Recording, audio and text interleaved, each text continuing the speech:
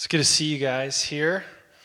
I'm excited about this series we're in because it's on the misunderstood character of God. We're talking about the character of God, but we're approaching from a different angle, trying to extract all the different lies that we've accumulated from well-intended people and well-intended Bible studies and great experiences, but actually form subtle lies in our belief system about who God is. The big thesis of the series is that the most misunderstood and most misrepresented person in the universe is God. And that within his children, in the hearts of his children believe things are not true about the Father. Now, I'm a father of two little kids, 4-year-old Scarlett and 2-year-old Maverick.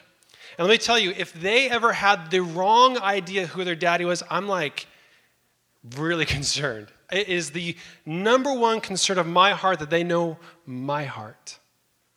And for some of us, we have these lies that are hidden, and I believe that God in revealing these things for us is just after us, please know really who I am. And so the aim of this is to make sometimes us a little uncomfortable and point out the things that are hidden and trapped in our belief system. And if you get mad, don't write me emails. Take it up with Jesus.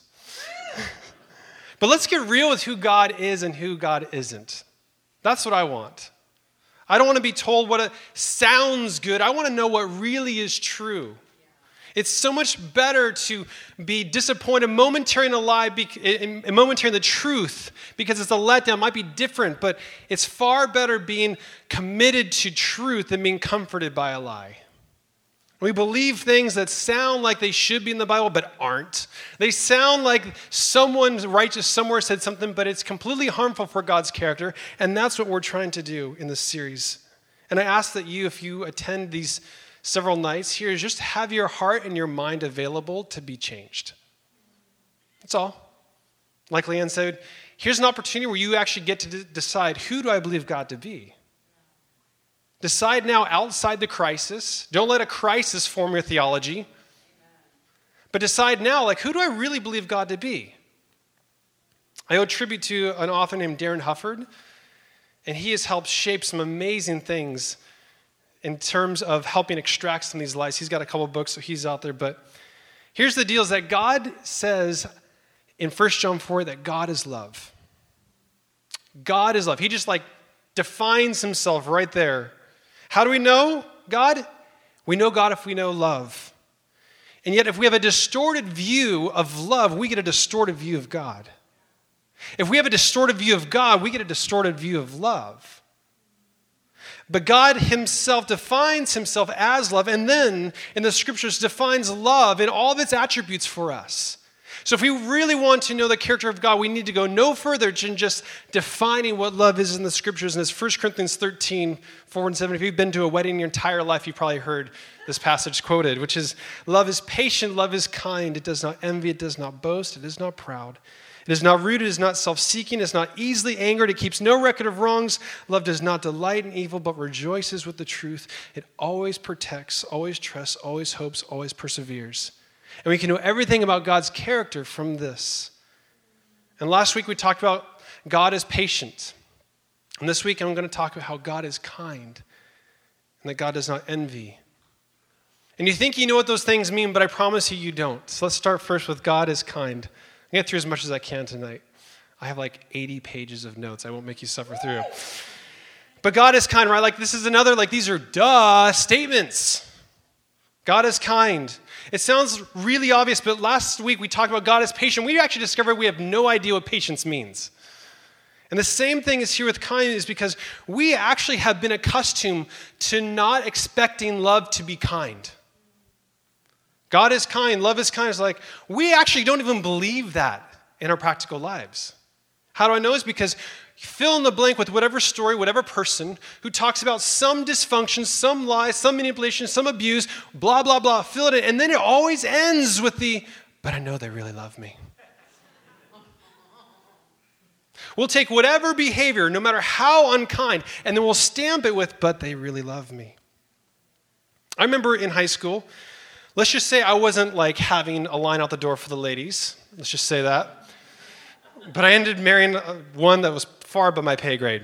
But in high school, tough time to be in relationships. I remember specifically a friend saying, girls don't like nice guys. I'm like, why can't I get a date? And he's like, you know what? Just be mean to them. And they'll think you're so much hotter. I'm like, really? And I was so repulsed by this whole notice, like all the guys, another slang for not very awesome guys, they would get all the attraction, all the attention from the girls, and it was driving me nuts. I even went so far as me and a buddy were like two nice guys. We would dress ourselves up as nerds, and at school performances, we would sing these fake songs, and we call ourselves the Dateless Losers. And our number one song is Nice Guys Finish Last. And the bad guy gets the girl, and it makes you want to hurl nice guys. And like this whole song and dance, and we would write songs about how this is so messed up that all the ladies want a guy that wants to treat them like garbage. It doesn't even seem off to us. But everyone has a story of someone who is abusive, who mistreats them, and then we say, but they really do love me. We have no idea how opposite these concepts are. It's kind of like peacekeeping missiles, you know? Or maybe it's like efficient government or an honest politician. Like you fill in the blank. There's like these concepts that mean the total opposite when you put them together. But with every attribute of love, the devil produces a counterfeit. Every single one of those attributes, the devil produces a counterfeit. And our hearts are actually in agreement with the counterfeit of kindness. And the counterfeit seems and feels so real that we believe it, but the great counterfeit of kindness is manipulation. The great counterfeit of kindness is manipulation. Manipulation seems like kindness, but has an agenda. Manipulation seems like kindness, but has a catch. Manipulation seems like kindness, but remembers for later. The moment an agenda is present, true kindness is voided out and becomes manipulation. True kindness must never have a motivation in order for it to be kind. The moment an act has a motive, it ceases itself to be kind and becomes manipulation. But we're so used to manipulation that we even get suspicious when someone's kind. Like it's like, Waterbury, your head is just so shiny. That bald head is just looking so good. Glory is emanating from the head. You know what his reaction is going to be? Like, what do you want? You know? We're used to having a compliment produce an expectation of what am I going to be asked. Now, as a child, like naturally in my DNA, I knew how to manipulate my mom. And she's probably watching right now. She didn't remember the story. When I wanted something, I knew how to like pour on the faucets and butter mom up. One time I wanted like a particular gift for Christmas. I wrote it on little slices of paper in like 100 different places, put it in like her makeup compacts, put it in her purse, put it like in jars of sugar. Like I put it everywhere with like what I wanted for Christmas. Or like, Mom, you're so beautiful, amazing. And I just vacuumed all the house. Can I talk to you? Like I knew how to be kind in order to manipulate. And the same goes as when I was in trouble. I wrecked my parents' car twice. Once on my driver's test. That's a different story for another time. You know, I'm like being really kind to Mom and Dad when you wreck their car twice. But we expect that kindness usually has a motive and agenda, and to us, we don't even notice it as unusual at all. And we've come into agreement with manipulation so much that we actually prefer manipulation to kindness. Because it gives us a logical response. We know where we stand. When I know your agenda and you're nice to me because I know what you want, I actually know where you stand, I know where I stand. It's actually kind of comforting because I'm not confused. I have an explanation behind it. At least with manipulation, one can learn over time to read motives and reasons behind it. There's certain people who only contact me in certain times when they need something from me. I have like this college professor who calls me every June because I did his logo in like 2004. And like, oh, I'm so sorry I forgot to like catch up over the past 12 months. And I need this by Tuesday. You know, it's like, dude, like, I know you. At least I know where I stand. Your kindness, your promises to do these different things, like I get it. Actually, we don't need to do the song and dance anymore. I know you're using me. We can just move on. And yet it doesn't violate me for some reason. Why? It's because we've all been trained to accept kindness as manipulation. But true kindness is so foreign that we get horribly uncomfortable and insecure and uncomfortable. It makes us totally feel like we're helpless because we have no control over the matter, and it feels almost violating. When someone is so kind and so generous and just authentic with you, you're just like, what is this? Stop. I once got back in my truck after being gone, and I let some people borrow it, and I got in my truck, I'm like, my truck does not look this good. And so I detailed it, filled it with gas, polished it, vacuumed. My inside is like not awesome. And I'm like, this is uncomfortable. It's really nice. I'm like, I owe them. It's like, I can't let them get away with this. Like, this has to stop. Like, now I owe you, and what if I die, and like, I'll die, and you owe me, and like, it stresses us out. And we want to feel like there's a debt to be repaid when someone's really kind. I've felt so much guilt over the kindness of God. I don't know about you. The cross, I don't want to hear about the cross. It makes me feel so guilty. It was such an outrageous act of kindness. I don't even want to ponder it because it makes me feel worse and worse the more I dwell in it. I never saw the Passion of the Christ for that very reason.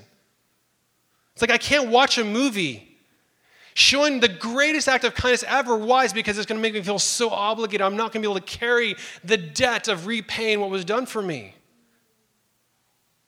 But true kindness, it can't be repaid, does not want to be repaid, will not be repaid, because then it wouldn't be kindness. The Lord spoke to me, he's like, you want to repay the cross, but I ain't taking your money. You can't. I won't receive it. And we feel like we owe God so much for his kindness, like we have to work it off and pay it off. Why? It's because we're used to that system. And the problem is that religion promotes the counterfeit version of kindness. Religion actually teaches you that God is not kind and God actually manipulates.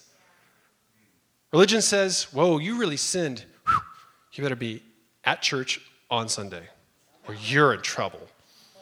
You can make it worse if you start skipping church. Or maybe religion says, something tragic happened to me. Something really bad happened. My life stinks. And you know what the religion says? What unconfessed sin do you have? What? Religion says, you better get right before God sends a lightning bolt of judgment on you. What? And we've been taught that God manipulates us in response to us. How about the offering plate? Your breakthrough's on the other end of that offering. I've been there for that. It is weird. People are like, if you just sow in the kingdom more, then God is going to finally heal you. Like the prosperity gospel in Africa that basically teaches, come bring all your money, give to the church, and then you'll be healed of AIDS. It's crazy stuff. You need to look it up. All in the name of Jesus down there. And people are desperate. They think God is giving them HIV, AIDS, and if they give money that they'll be healed.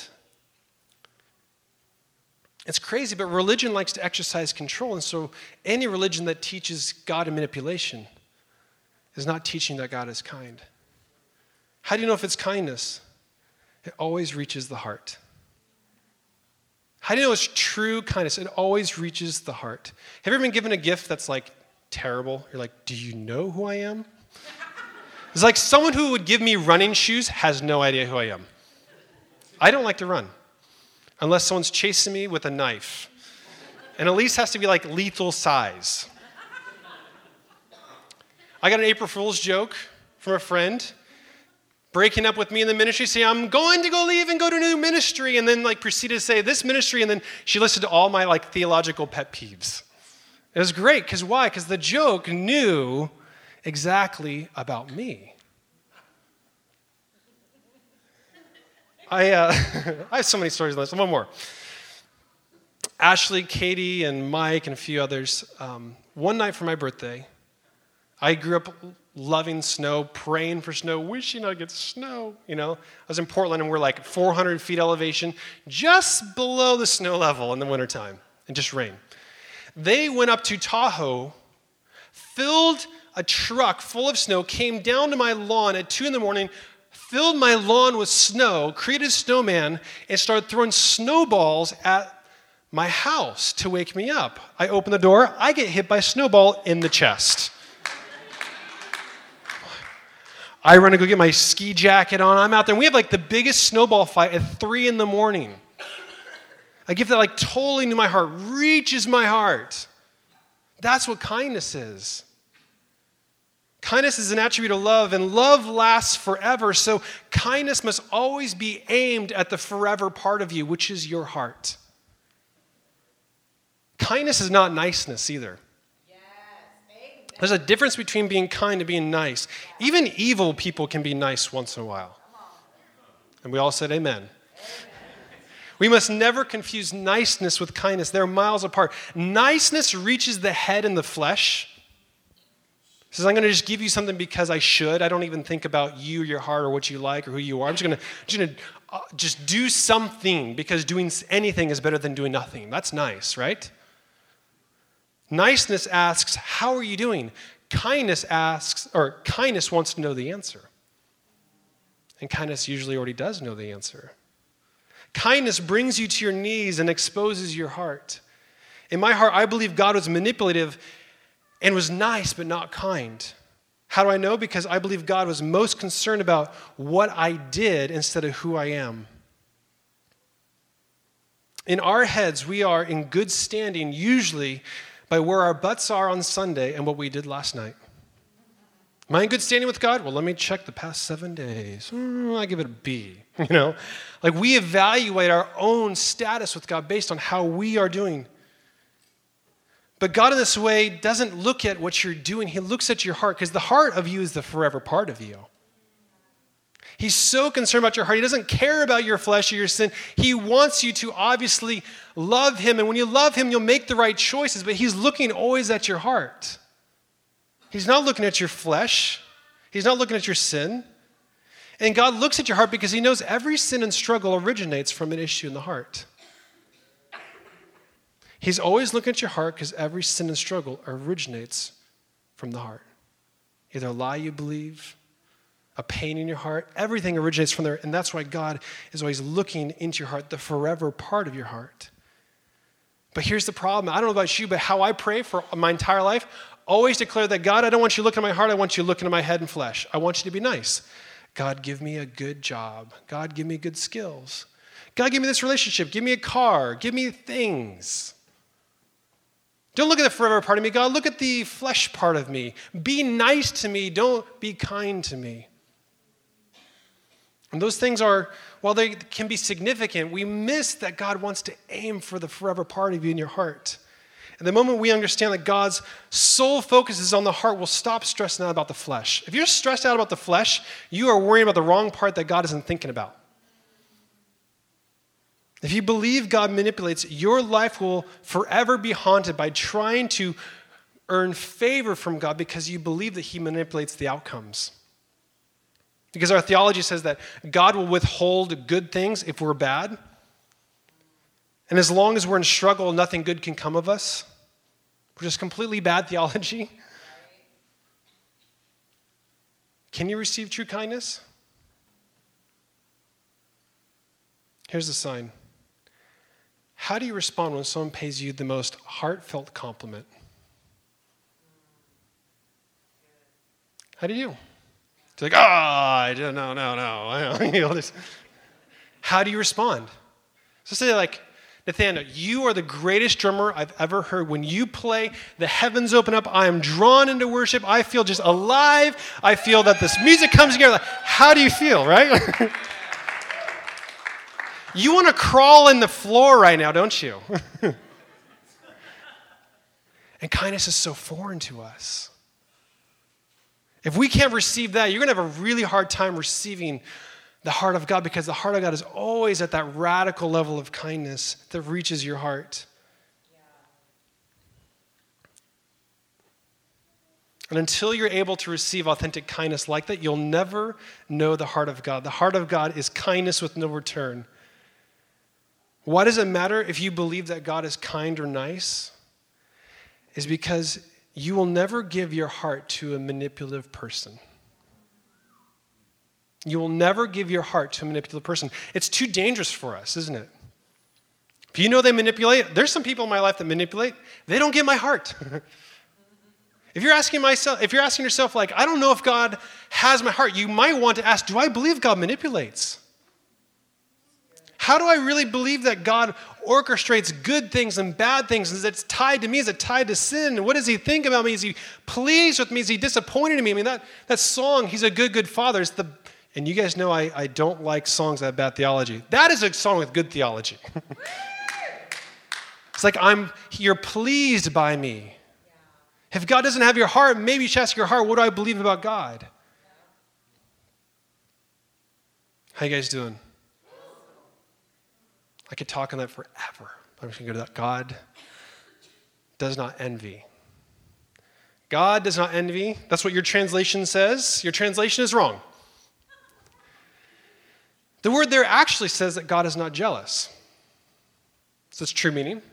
God is not jealous. Here's the problem. In the Bible, it says God's jealous.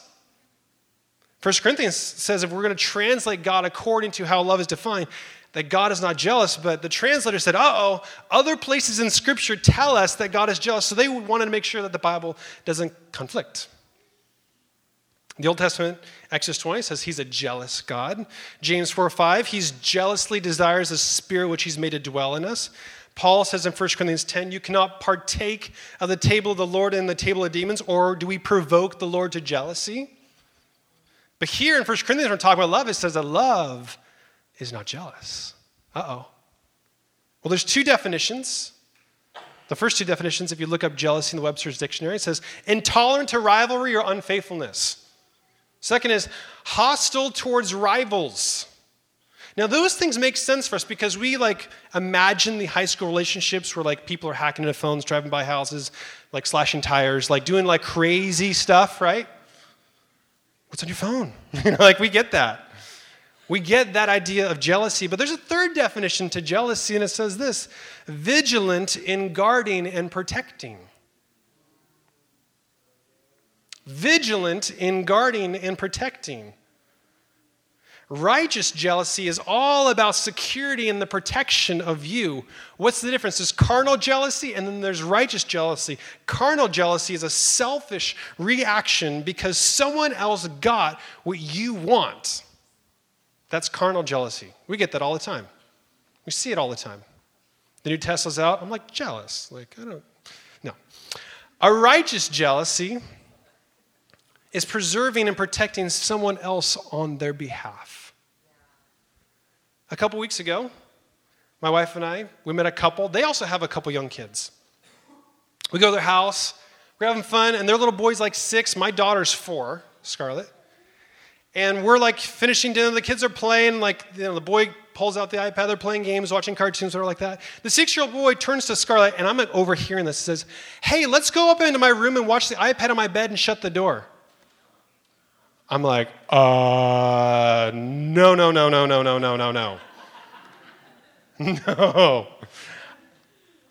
No.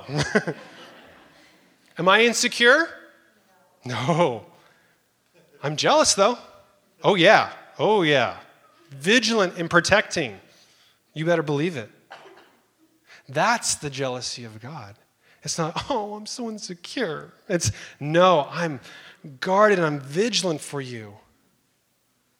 But we have God boxed into this carnal jealousy, and this carnal jealousy has two associations. The first is a lustful feeling, a lustful aspiration. The second is to be insecure. And these are the two things we attach to God in his jealousy.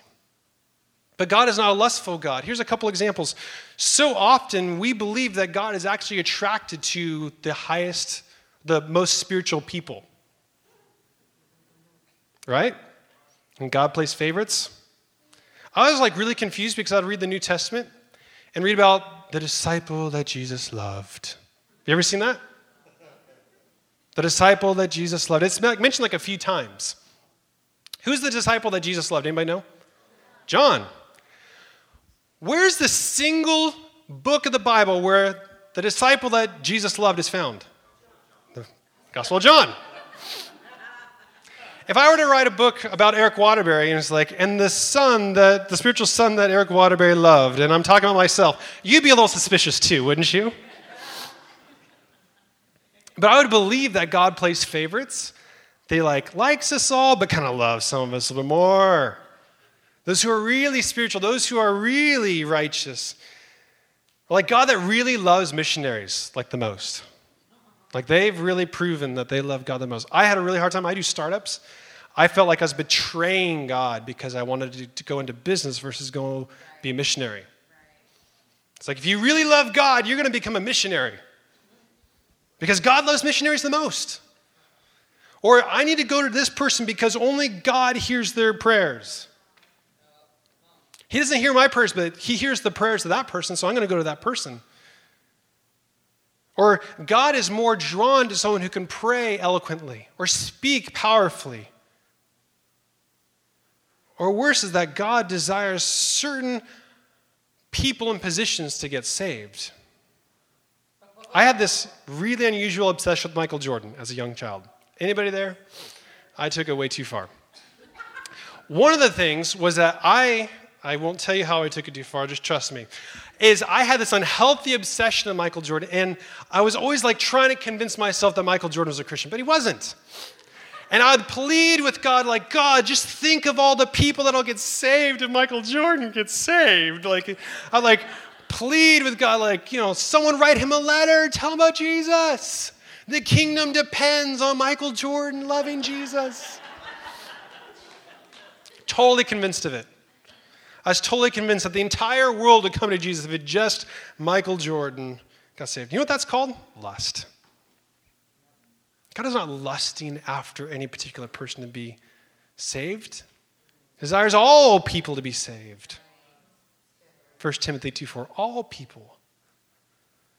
God isn't secretly desiring certain people to come to him and others to not. I remember being in a church service, and this is nothing to do with any particular denomination, but I was in a church that was very strong about denomination, and there was a golf player of the same denomination who was playing in the PGA Pro Tour. And he had made the first cut, and we all stood because he was of this denomination, and we're going to pray for him because that ball needs to get to the pin for the glory of God. And I just remember we're all standing for a professional athlete that he would win so that he might mention Jesus on a microphone. I don't get this. This is weird, and there's this rallying of celebrities and politicians and bands, and maybe if they get saved, and we, in our hearts, sometimes I think we think that God actually wants to be saved more than he wanted us to be saved. We easily believe that the kingdom will have a bigger impact on earth depending upon the person who comes to him. It implied that God wants some people to be saved more than others. But God is just as excited as the homeless man who received Jesus on his deathbed than a rock star who receives him on the stage. He celebrates them both equally. They're both equal in his sight. And God is just as passionate about his relationship with you as his relationship with Stephen Curry or Bono or the orphan in India. He loves you. He does not discriminate in his love and his pursuit of you. He treats it all with the same passion and zeal. And he's not jealous and therefore has no lust for relationship for anyone. What's the other component of carnal jealousy? It's insecurity. And in our hearts, I believe that most of us feel that God is actually really insecure. Have you ever been in a relationship with someone who's really insecure? The world revolves around them. They don't want anything. They want you on an island with no electricity and nothing. Just you. No one can talk to you. Ever. What do they say? Did they say anything? It's psycho, isn't it? Some of you are this person right here. No. The presence of anything else, the thought of anything else is just intolerable. Is that a new shirt? Do you like that shirt more than me? Huh? Do you think about the shirt more than me? But yet that's really how sometimes we think God is with us. That God's in competition with your entire life. Any of your area of life. He's oh no, they got a good job. Then they're not going to go to church now because they don't need me. We think that we need God most when we have the most need. But when everything's good, we don't need God as much. And we've trained ourselves to believe that God is insecure in his jealousy. And it's astonishing how frequently we describe God in this jealous manner, that he's in competition with everything in you. And we say things like, God wants you to give him his whole life. Or God wants you to give him your whole life. There it is. It doesn't even sound weird to us anymore. I'm not talking about salvation. I'm talking about like after having a new life, right? And this whole Christian discipline, like giving God all your life. Hello, McFly. Jesus came to give you life. Did anybody figure that out? Like we're talking about giving our life to God. He's like, I'm giving it to you. He's like, stop it. Stop trying to give back what I gave to you. Have you ever like given a good gift and someone else to try and give it back? Jesus is probably like face palm in heaven. He's like, all these people are trying to give their life back to me. I gave it to them. He's like, I came to give you life and life more abundantly. To those who rejected Jesus, this is what he says in John 5:40. He says, for you are unwilling to come to me so that they may have life. The greatest receipt or the greatest treasure we have in receiving salvation is that, yeah, our old self is gone, but we get a new life. We receive. He's a good, good Father. He never asks you to give him the life he gave you. I don't pray for God to take away the life I have, because he's actually given me a great life. It's far better than I could have done by myself. Now, only an insecure God would give you life and then require you to give it back to him. And remember, as we talked before, is that God's aiming for your heart, right? God wants your heart. He doesn't want your stuff. Doesn't want your car. Doesn't want your job. I always thought God only wanted my dating relationship. That's the only thing he wanted. He wants your heart.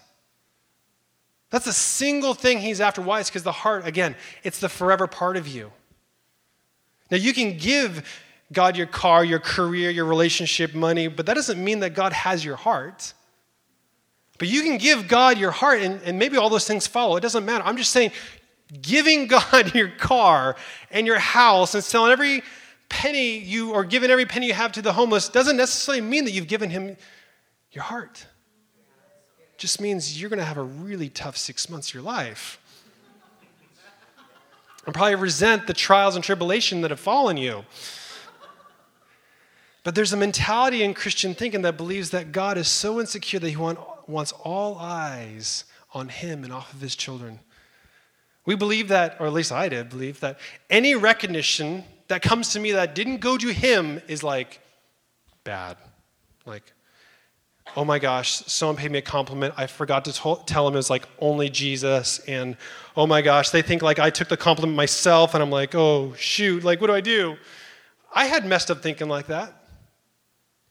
Where that unless I acknowledge God in everything, that he would be very jealous and very angry. That's why when you watch a Hollywood award show, when anybody gets up to like receive an award, you have all these unbelievers thanking God. I first want to thank God, though I don't believe him at all. Why? It's because I think God's jealous. They think God is insecure. This week I watched Scarlett, who's 4, jump off a diving board.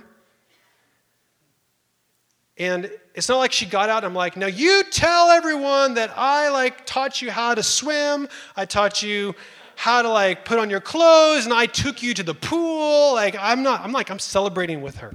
I'm like, yeah. I'm like, okay, Scarlett, tell all your friends that like it's only because of me that you're able to do that. Okay, now perfect. It'd be messed up, wouldn't it? But that's some of the thing, and here's where it comes back to kindness. If someone pays you the radical compliment, right?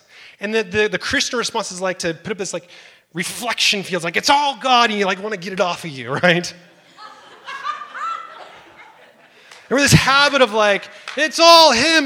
We just want to like, just to be out from under it. And that's not God's heart at all. When you really, so like, I've lived that way my entire life. But here's the thing is like, Everything is for him, through him, by him. There was never any debate.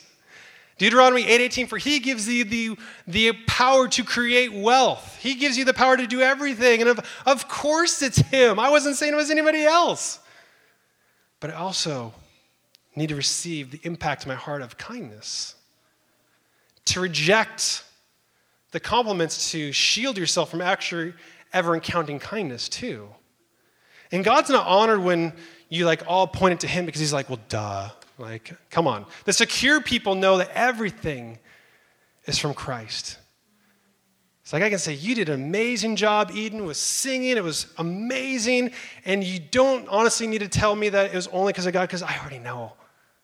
And when you're totally secure in that it all comes from Jesus, you won't be insecure about what didn't get attributed to him. There's an incredible amount of down-talking that goes on in the Christian church too. I'm nothing. I'm nothing. Sinners saved by grace. You guys have heard me rant on this before. In worship we sing, we're not worthy. We say these things sometimes. We sarcastically downplay our victories. Good job. I was all right. We suppress our freedom of enjoying anything because we believe if we enjoy it too much, God's going to take it away. I remember the very pronounced fear, I better not enjoy anything too much because then God's going to teach me a lesson to not enjoy things too much because I've fallen in love with the world or something. And so I trained myself never to enjoy, receive, and be thankful. Because I was worried as if I really loved it, if I really enjoyed it, God would get insecure and take it away. Because only true enjoyment happens at church. It's not true. Life is a gift. He's giving you life. Some of you are super bitter and kind of downtrodden in life, and you think I need to find all my joy just in a Bible study, And God's like, no, I've given you life. I've given you an amazing life. Receive it, celebrate it, enjoy it. Everything's from me. It's worship to me. Let me put it this way. I've never given my daughter a gift and thought, ooh, she's enjoying this too much. Let me take this away from her for my glory. It's messed up, isn't it? In fact, I give her a gift, and if she doesn't enjoy it, I'm kind of bummed out. I'm like, oh, that was a really cool toy. It's Michael Jordan. You don't know who that is. Never in the Father's heart is he looking, he's like, they better not enjoy it too much, not too much. Let me close with this. None of that's God's heart. He's not insecure. He's not just being nice, but really being manipulative. He really does look at your heart. He's not looking at your sin in your flesh. He doesn't want you to feel guilty for the gifts that he's given you either. When I give a gift to my daughter, we gave her a pony at the age of 2. My wife's a horse veterinarian. Her second birthday, which I know is probably illegal in parenthood to do that to a child at that age. We gave her a horse at 2. Crazy, right? There's nothing in me that wants her to feel guilty to pay it off and really be appreciative of it. We have all these things in our psyche about the good things that come from God and the burden that comes with receiving it. And do we value it and do we appreciate it? And God, it's all you. That's completely apart from God's heart. Now, I would be sad if my children only wanted me to get ponies and never wanted my heart. I'd be really sad. I'd be super sad. But a lot of us, we kind of say, God, I want the job, I want the relationship, I want the kids, I want the house, I want the car, but I don't want your heart. I want you to be nice instead of kind. I want you to service my head and my flesh. I don't want you to encounter my heart. Just give me this stuff, but leave the relationship part out of it. That grieves God's heart. Because again, it misses the eternal part of you. God's not looking for your car. He has no use for a car in heaven. Do you know that doesn't make any sense, right? He doesn't need your job. There's plenty of employment in heaven. He's okay there. He doesn't need your money. He wants your heart. Some of us need a reboot in our thinking. Let me ask you these questions, and I'm done, because I could talk literally for hours. But I love you much more than that.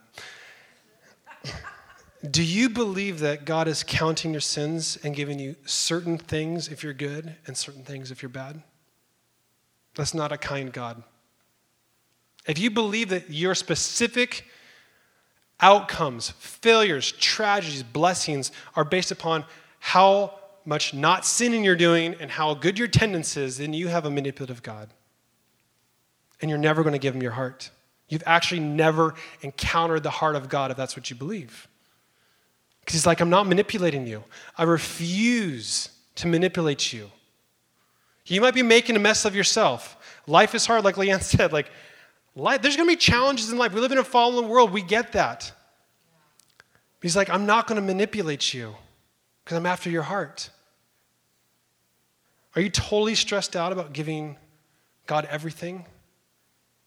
Are you wondering, is God really glorified enough? Are you stressed out that, is God revealed enough in me? Are you paranoid about stealing God's glory? Newsflash, you can't steal God's glory because it's infinite. There's a little math problem there for you. If those minds come to you, because they come to me, or they used to. If you believe that God's in competition with you, for glory, for attention, for stuff, if you believe that, then your God is actually really insecure. And he's no better than a high school girlfriend. And you will never give your heart to a jealous girlfriend either. Or boyfriend, thank you. Because God is solely after your heart. He's like, I went to the cross so that you'd have a choice, so you would know without a doubt. The cross, remember for me, it's really was this guilt trip. He's like, I went to the cross not to make you feel obligated. I went to the cross so you'd have a choice. I went there not requiring you to be acknowledging of the cross and receiving me. I went there before you chose me to be kind and to show you that I'm eternally committed and secure in you. I'm going to end it there. I love you guys.